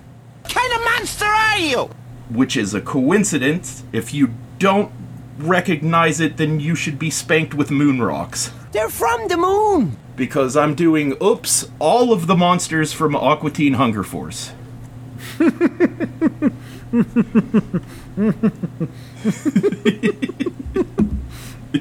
All of them? All of them. I'm so afraid. I'll give that watermelon a workout. Meat what? If we do just one of them, that won't make any sense. Help me scope this down into a thing that I can imagine is a thing that we can consume. How are you going to break down all of the monsters from Aqua Teen Hunger Force? Well, the first one was a robot, so I don't know if we can count that. But then there was Moth Monster Man, who was John Benjamin. In fact, it was John Benjamin. So, but basically, there's the Mummy, the South Bronx Parasite, Ultra Mega Chicken, Hand Banana, Willie Nelson, the Onion that lives upstairs, the Sirens, Spaghetti, the dog that they create, Drew Baca, the Brownie Monsters, Balloonenstein, the Mind Mosquito. Okay. So let me pause you right there, because I think what I'm getting is that you have conceptually distilled this category into a knowable entity, in the sense that they have something in common and can be talked about like en masse. That instead of describing 100 disparate, unrelated monsters, they're just gonna talk about how Matt Malero and Dave Willis just create nonsense. A lot of the monsters are just repeat personalities of previous monsters. Right. Absolutely, where the depiction of the monster visually is really the only difference. I'm a giant spider wearing a disposable diaper. I'm insane, man. I'm Randy the Astonishing. Hog Mommy Curse. Hey, I'm Happy Time Harry. I'm Jaggle Belly. The WWWYZZERD. What's up, fellas? Tell him who you are, Romulux. You listen directly to me, for I am the ghost of Christmas past. Yeah, that happens so often. I've seen a bit of I watched a lot of Aqua Teen right in the olden Goldie days. We're gonna stick with a lot of olden days. I used to have a Bitch and Carl impression that I don't know if I have the types for right at this moment.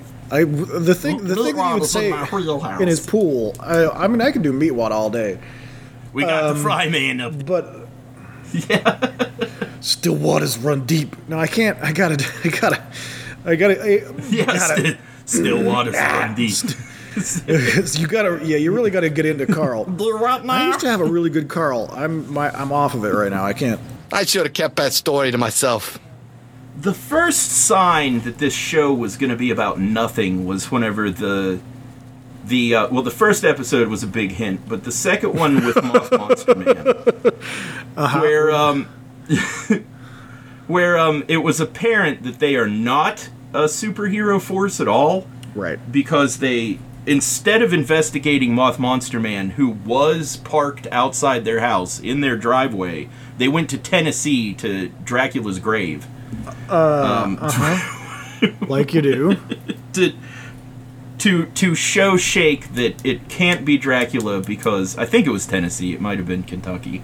Yeah, Moth Monster Man lost his patience, came out of the bus that he was waiting in and just kind of moved in and put his eggs inside of Carl, and instead of like fighting the Moth Monster or resolving any type of Moth Monster thing, the show just suddenly ends when it still kind of had a plot line in the second episode before it was literally 15-second skits of randomness.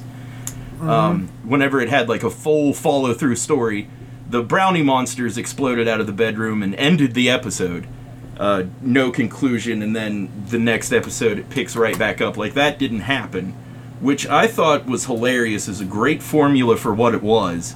Most of the first season just featured a new monster that they didn't fight as a backdrop for extra jokes, reference jokes. Basically just a plot point for a room full of intelligent and esoteric weirdos to make their own inside jokes in a improvised setting.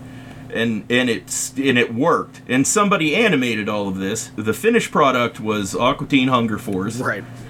The cartoon that made Adult Swim, which wasn't Space Ghost, surprisingly. Right. It was Aqua Teen that put Adult Swim on the map. The premise of it was whatever loose background story that there was, it was that they were created by science as an advertising project for an unnamed fast food company. Oh, okay. They were created by Dr. Weird.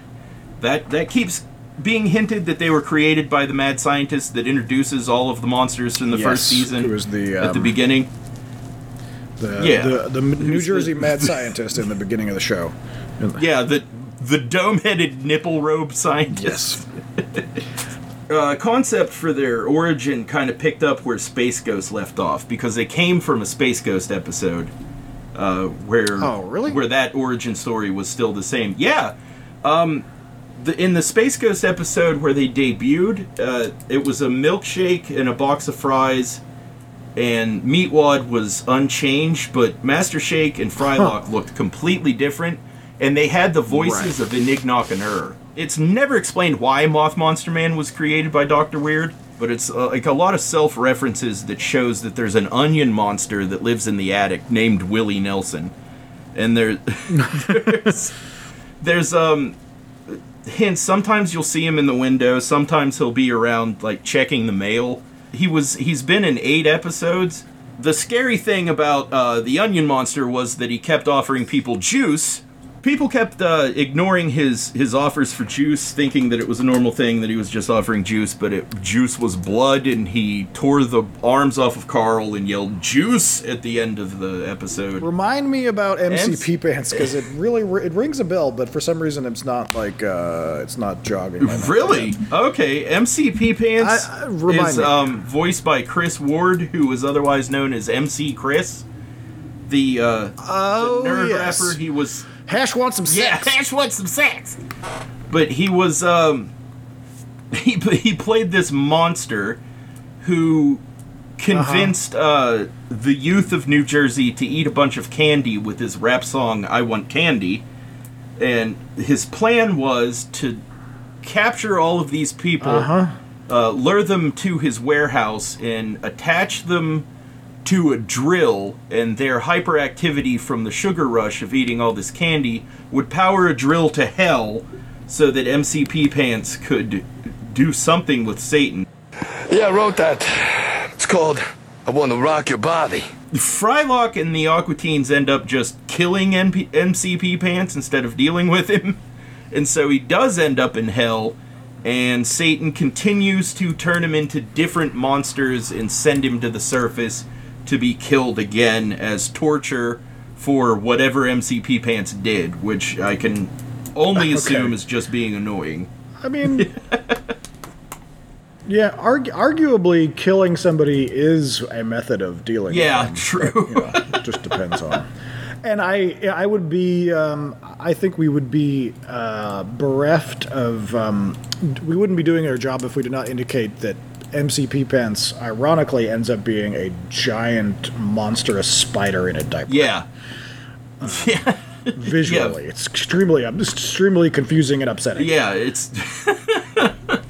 There's also Enignoct and which are the Moonanites. They're from the moon. Oh, and yes. The I'm doing it as hard as I can. Apparently, whenever you're from the moon, the intelligent race that dominates the surface of the moon is Atari quality, like 8-bit, not even 8 bits, just pigment sprites. Something that you're gonna have to see for yourself if you've never seen it, which is strange if you haven't, or at least heard of it. I mean, how many people do you think have heard of Aqua Teen Hunger Force? I have to say that I'm really bad at judging these things because there are things that I will, like ask 8th graders about, and I'm like, you guys know about this, and I'm like, we're getting to the point where they don't even know about like Harry Potter. A lot of them. Oh, man! Shit. Well, that was like my pull to like. Hess is a teacher, by the way. Nothing. He's not just asking 8th graders things on the street. If I was doing man in the street interviews, it would not be with 15-year-olds. I assure you.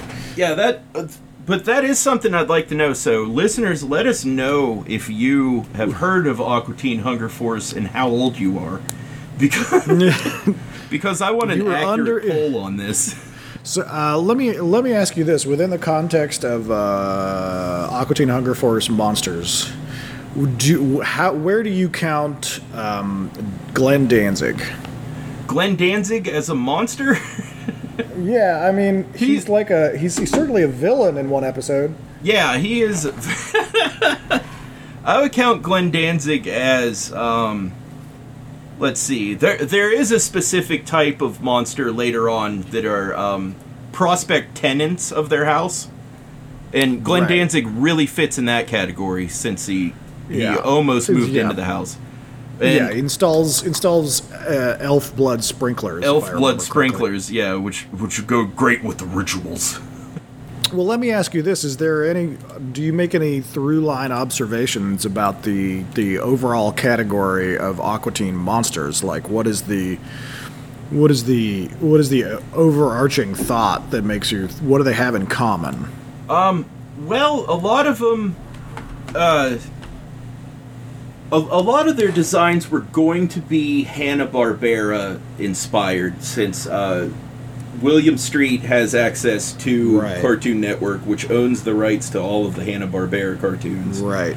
But whenever they tried to like shape them in their own way or give them personalities or new voices, it was just kind of like ending up like C-Lab, which has already done C-Lab. So they created their own monsters, mostly throughout season 1, and kind of stuck with that. But I think that they kept trying to make a Hanna-Barbera character into something funnier, but eventually just ended up with making their own new character. So Aqua Teen Hunger Force, for their villains and monsters, has like a 100% originality to it. I never like watching Aqua Teen or any of the kind of related shows. There's very, very little Space Ghost flavor that ever comes off of it to me. Yeah. Only maybe in the stilted nature of the kind of like 2D characters whose cells don't really animate that much. Yeah. and who just kind of like stand there like mouthing off to each other. Like there's only that very bedrock element to me stands out as it being in any way related to like Space Ghost. Yeah, that's mostly because George Lowe, the guy that plays Space Ghost, I think pretty much headed up the improvised comedy for that show in the writer's room, and he wasn't there for Aqua Teen. He was there for a couple of episodes, but he wasn't the main character. Like, the main character was, like, pretty much Dana Snyder, and the guy that did Meatwad. I saw, like, footage of him in the sound booth, and he rattled off, like, 20 jokes a second for 5 minutes straight, alternating voices, like, on the spot, going, like, from this to this here, to this. Uh-huh. And so for at least, like, 20 minutes, like, 20 to 40 minutes of this, and the entire production team on the other side of the glass wall for the sound booth was just in tears because he had him cracking up, and he just like fed off that, so he kept going to like get these guys in like this seemingly professional environment, like to try to get the staff to crack up as much as they can. Dave Willis is the guy. And then in parentheses it says, to the break of dawn. That's beautiful. It's like poetry. Before I forget to mention it, I would say R.I.P. to C. Martin Croker from the Space Ghost Coast to Coast, because I saw him at a different convention on a panel, and you know he threw in a little bit of Zorak for the crowd. Yeah. He was definitely Paul Schaefer to George Lowe. I tuned in for Dragon Ball Z on a Sunday night. For some reason, I don't know why I watched that show, honestly, because I'm going to alienate a lot of people. But back in 2001, whenever Dragon Ball Z was on Toonami, they showed the unabridged versions, so that might explain something. And the unabridged Dragon Ball Zs were about 400 minutes of flying in the air and talking and being surprised at the bad guy before they fought anybody.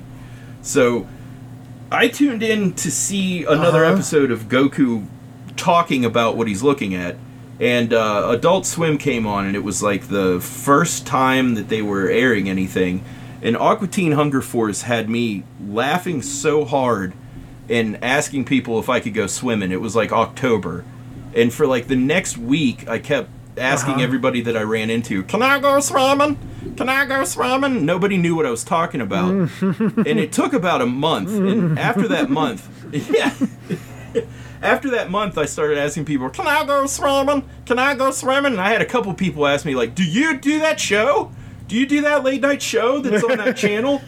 Me, Gavin, in Morgantown, I definitely, I'm the voice of that show.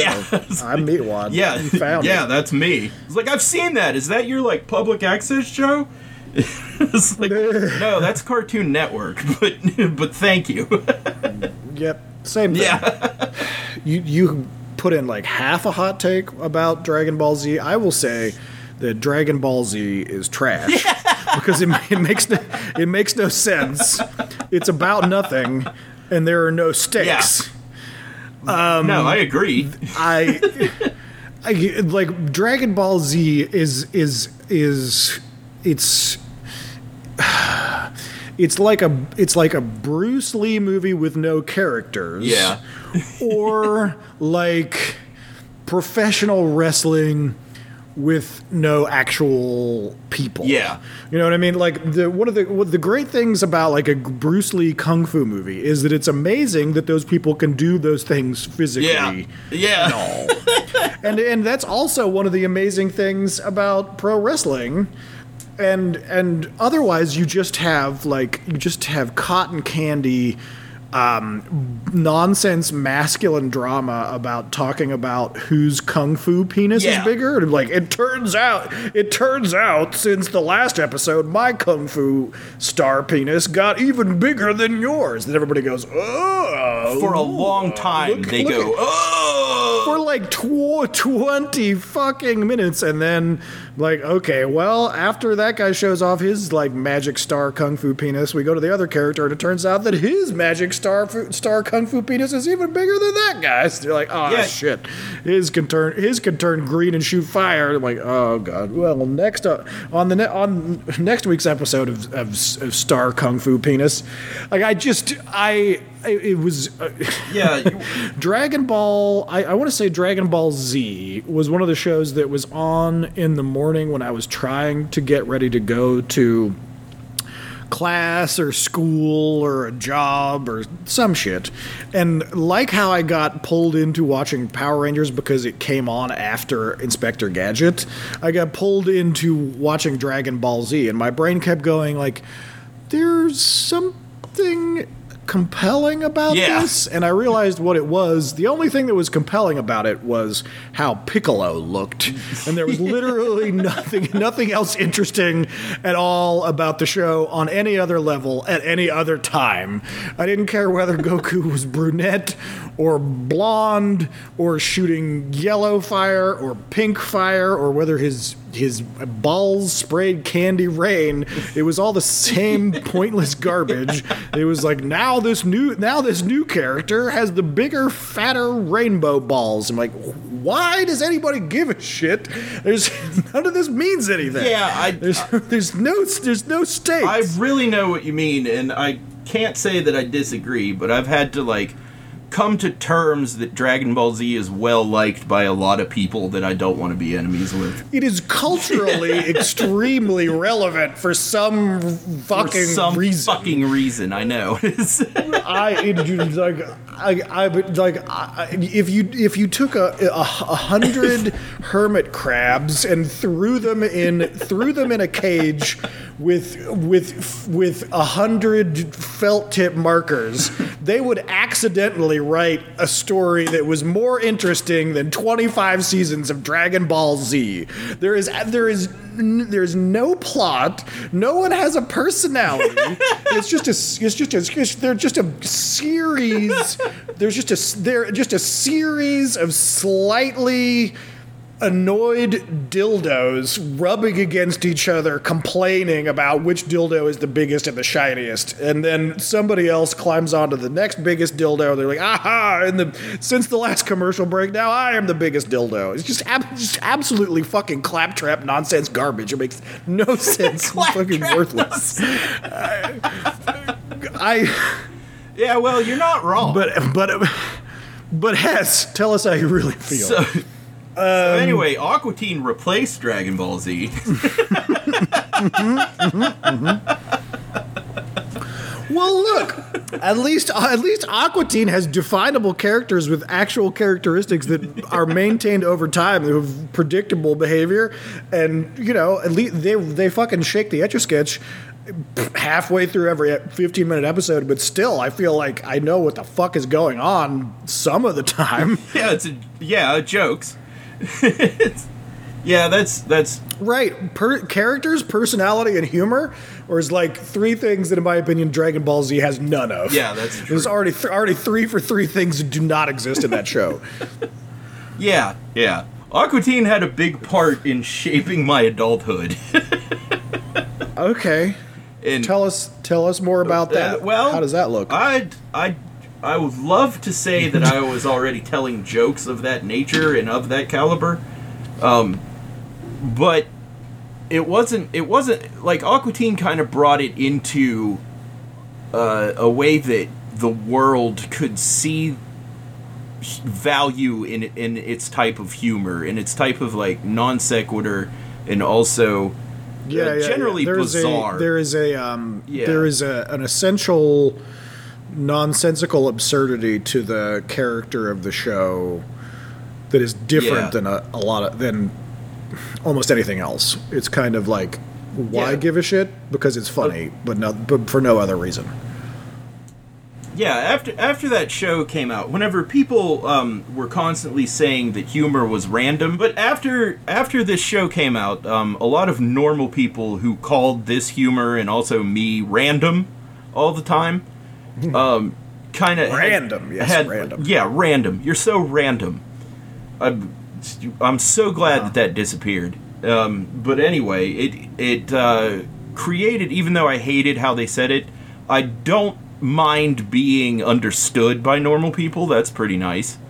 And I think Aqua Teen had a big step in that, since they directly referenced the show whenever they were talking to me. Like, you're really funny. Do you like Aqua Teen Hunger Force? Like, yes, I do. If you had to put it 80-20, would you say that Aqua Teen gave 80% people a context by which to relate to your humor, or that 80% you were able to articulate your style of humor to normal people because of Aqua Teen? Like, where does the 80% lie if you had to, like, place it on one side or the other?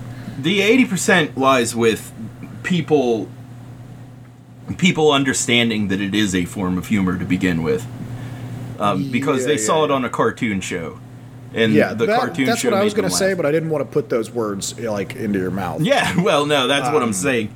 Because, I think as soon as they saw it on TV and that it was a cartoon show, they immediately think, like, isn't that great? This is acceptable because television is how I make myself laugh. And and then later people that hated me for all the jokes that I tell and all the non-seriousness that I had in my youth. I seem to be serious recently, but all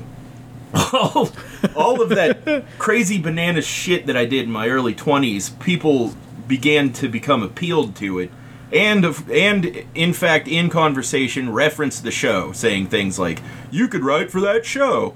I was like, yes, I certainly could. I'm trying to orient myself around what direction to approach this concept from, because I think that you're exactly right.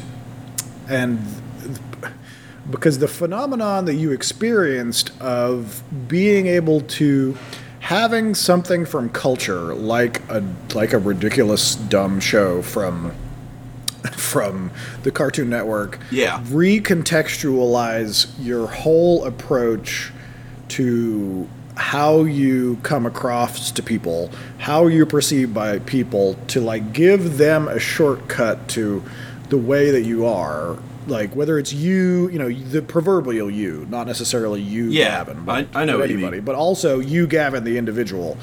Like, there absolutely is something to that, and I think additionally there are certain kind of personalities, because I don't think everybody does this, in the sense that I don't think every brain is able to get to adulthood and then suddenly find a different something in culture that is a shortcut to the way that something that depicts how their brain works or how they communicate with people that is vastly better than everything that has shown up beforehand. And you and I are probably doing this show that we're currently recording because we are both brains that have, for various reasons, used popular culture as a shortcut to understand other people and reality and contextualize ourselves in both dealing with other people and reality. And I don't think, quote unquote, normal people have to do that. And that is probably a privilege and a failure for normal people, now that I'm at a point where I'm, like, prejudiced more toward myself in a way that I feel kind of comfortable about, not just, like, arrogantly defensive, but I'm like, no, I'm pretty cool being me, and it's not just an overarching defensive maneuver that I do out of, like, knee-jerk instinct for like, psychological survival, but it's a real, like, actual way that I feel confident in relating to the world. Like, no, it's good to be me the way that I am, and it's weird in these following 17 ways, right? And I think the purplest part of the Venn diagram is that most people, quote unquote, normal people, do not access, a lot of their reality via Hudson and Hicks and Ripley and Vasquez, per se. It's not a left turn that most people have to make because they just be people, and that's really great for them, probably. It sounds really sounds really convenient and low effort, and fun. Really footloose and fancy free. Whereas I think. Some of us who live in that purple part or whatever that Venn diagram is are forced to, without being aware of this forcing, to kind of access boundaries for behavior and boundaries for normalcy and boundaries for like what is and is not a good idea through cultural columns and touchstones, and it's one of the jobs that culture and pop culture helps everybody with. That one of pop culture's main jobs is to have something that everybody in the world can relate to. That you can go to the water cooler and talk about the episode of Mad Men, or talk about the Watergate scandal, or talk about fucking civil rights, or talk about goddamn Aqua Teen if you want, and have some kind of shortcut to understand other minds and the problem of believing in them and ever relating to anybody in your whole goddamn fucking life. That having a touchstone, whether it's Aqua Teen or Aliens or whatever, that you can go like, hey, by the way, if you get this pretty well, you get me a little bit. That might, some people would describe that as a symptom of our kind of panopticon, nightmare, nichified, millennial landscape reality.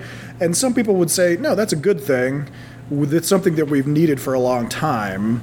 And it's actually helping us all relate. Like, I understand something about Jordan Peele because he understands something about Tony Todd and Candyman. And I may never meet Jordan Peele, but on some level, we're holding on to the same part of the elephant of culture as the various blind men standing around it, right? And I might have to cut out all of this philosophical tangent out of the show. No, do not. In fact, leave it in, because this is the direction I wanted to go to. This was more about taking another angle at the entire show, not just monsters. Okay. So this is all perfect. Yeah, I'm not able to contextualize my own ranting in real time. No, that's exactly the point that I wanted to make. I have a couple of notes here that kind of hint towards that was the point I wanted to make, but I could not make it sound like that. I would have said something along the lines like, all the movies and stuff that are funny, that I have funny also, is so funny that people are funny. And so I'm glad that you put it that way, because it's... I may have incidentally just hit one or two actual points, so in the danger of trying to hit a second or third point, humor is maybe the most powerful... Humor and horror, comedy and horror, are probably the most powerful cultural columns to... Yeah, absolutely.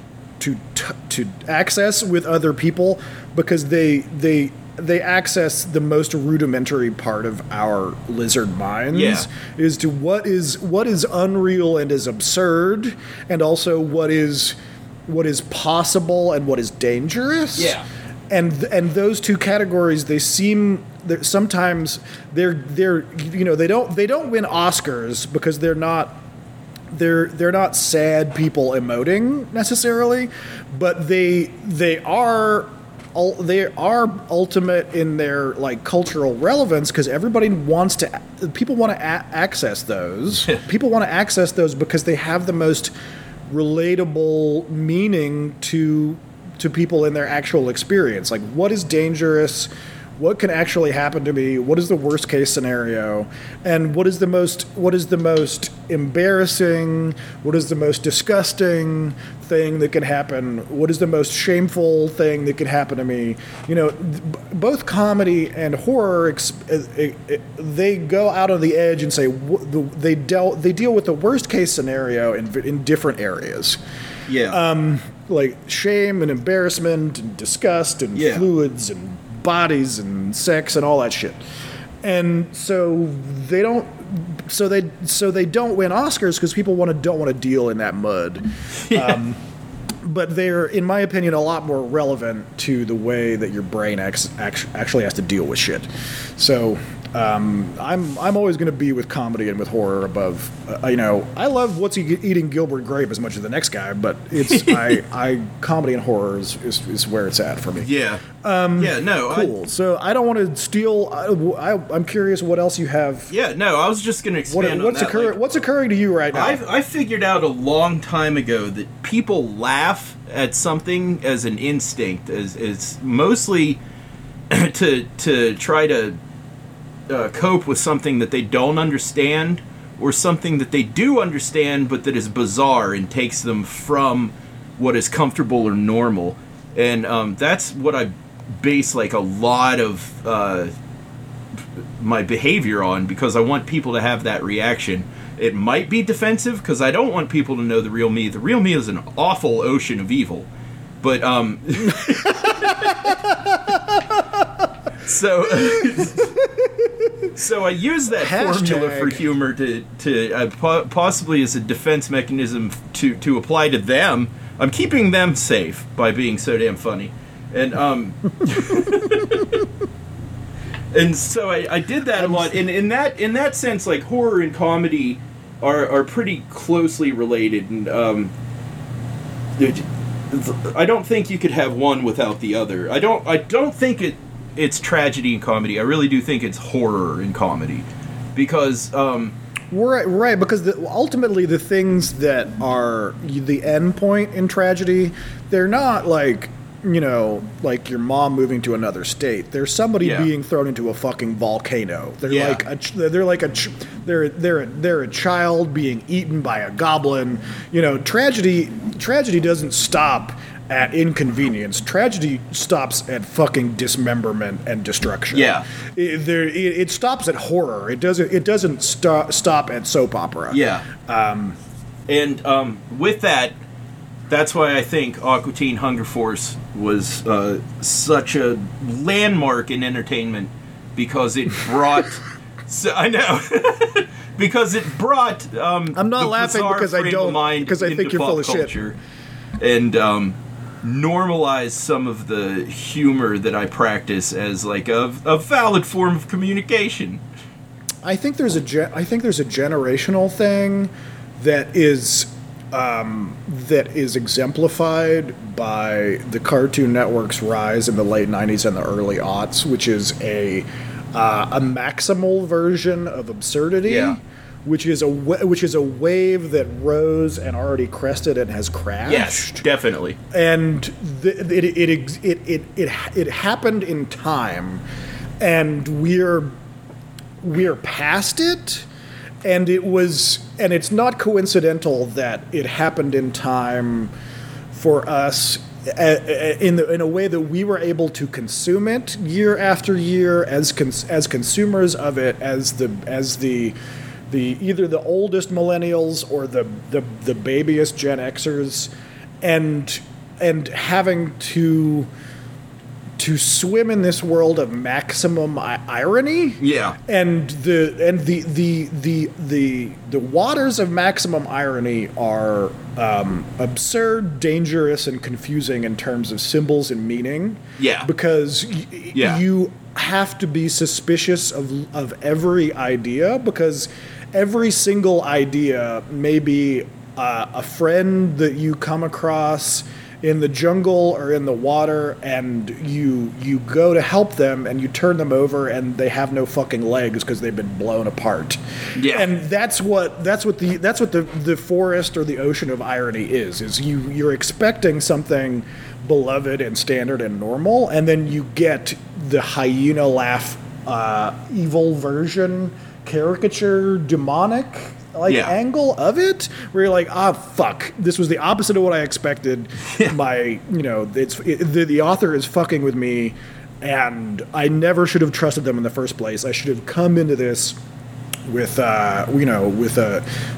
salt and tongue in my cheek, and I have to have my guard up at all times, and that eventually the iteration after iteration after iteration of that is what you land on is Space Ghost Coast to Coast and Sea Martin Croaker and Aqua Teen Hunger Force, which is nothing has meaning. Everything can be destroyed. Yeah.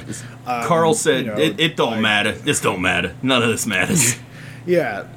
Everything just becomes like a shrimp and white wine LSD nightmare. Yeah. And on that note, this is brought to you by fucking Raid people. Shadow Legends. Go fuck yourself.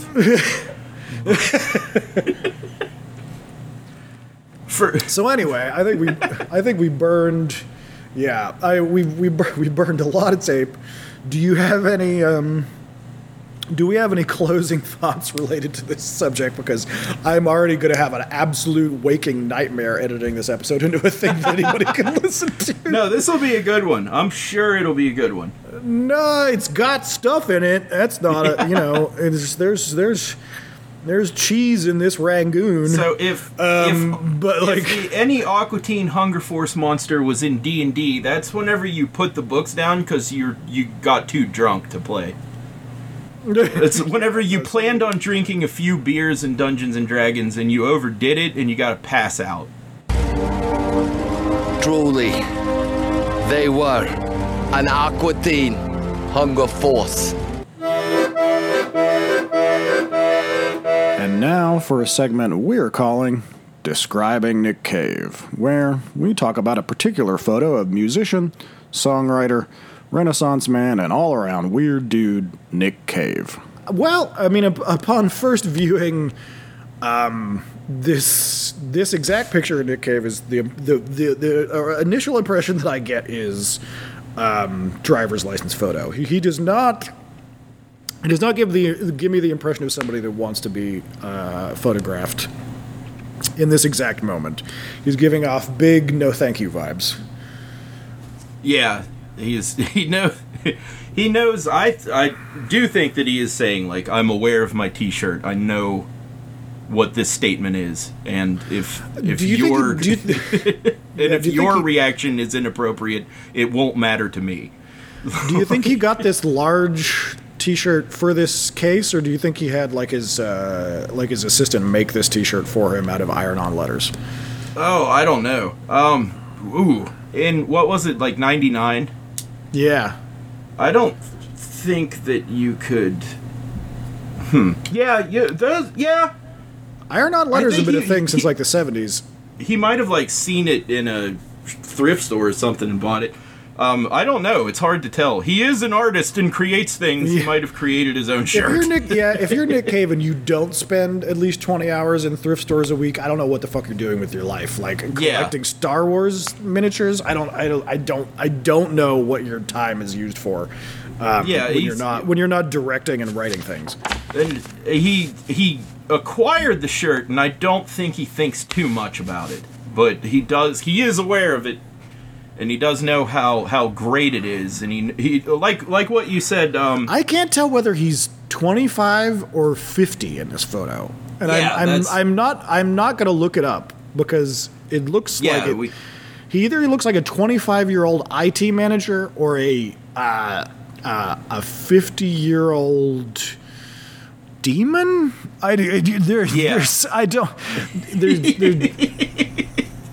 He seems to travel through time in a way that I don't understand.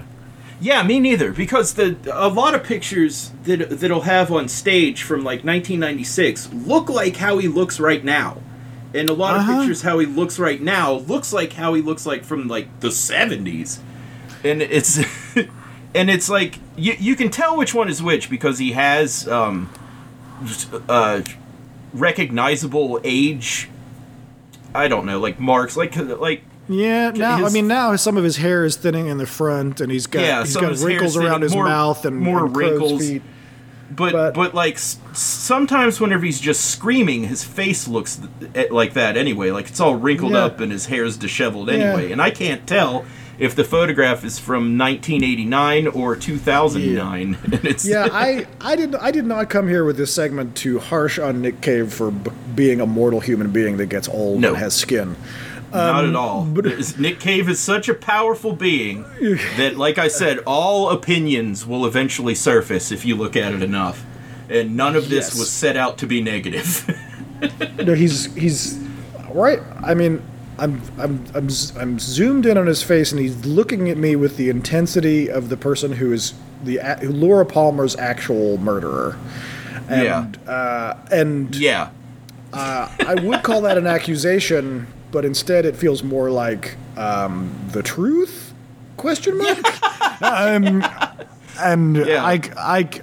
can only confess to what I see in front of me. I don't know. Yeah. David Lynch, get in contact with us.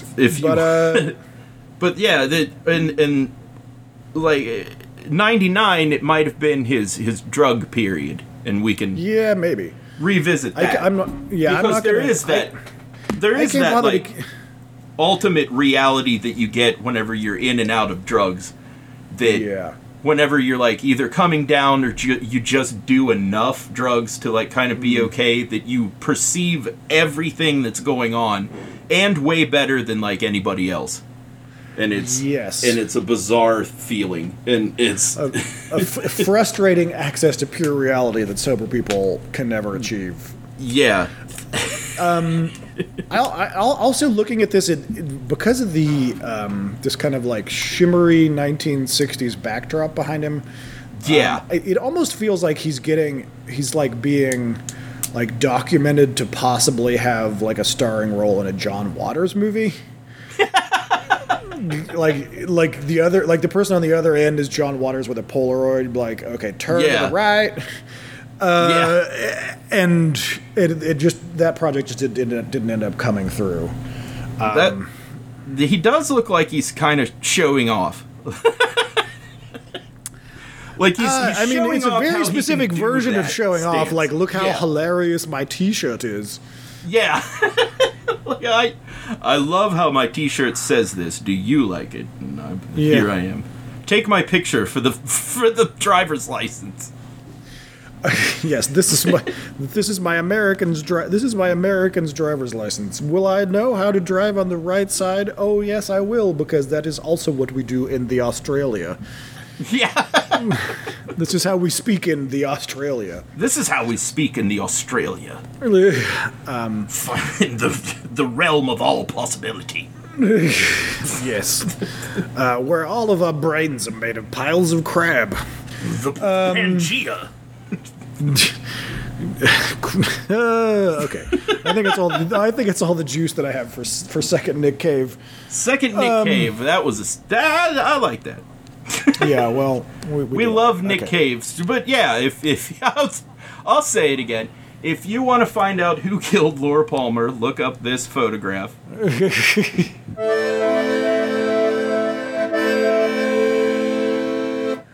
And that brings us to the end of our time with you, dear reader. Until next time, we deliver you another batch of beasts, bullywugs, and bowls of flesh-eating dessert fluff. If you have a suggestion or favorite monster you would like to hear us cover, send them to oopsallmonsters@gmail.com. That's oops with 2 O's and no punctuation. Also, if you have any interesting tabletop stories, we would love to hear them. So tell us about your most gruesome monster encounters and give us permission to tell the story at oopsallmonsters@gmail.com. That's oops with 2 O's, no punctuation, at gmail.com. Share an episode on your favorite social media. We've got links on our Instagram, each episode with the pictures of these monsters that we're discussing as we make the show.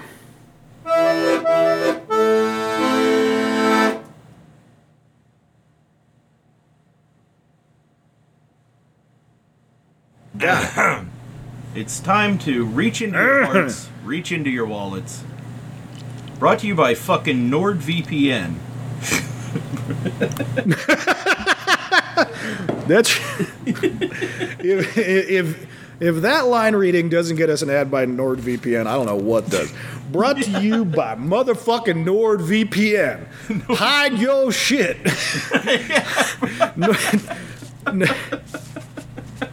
NordVPN. They don't gotta know.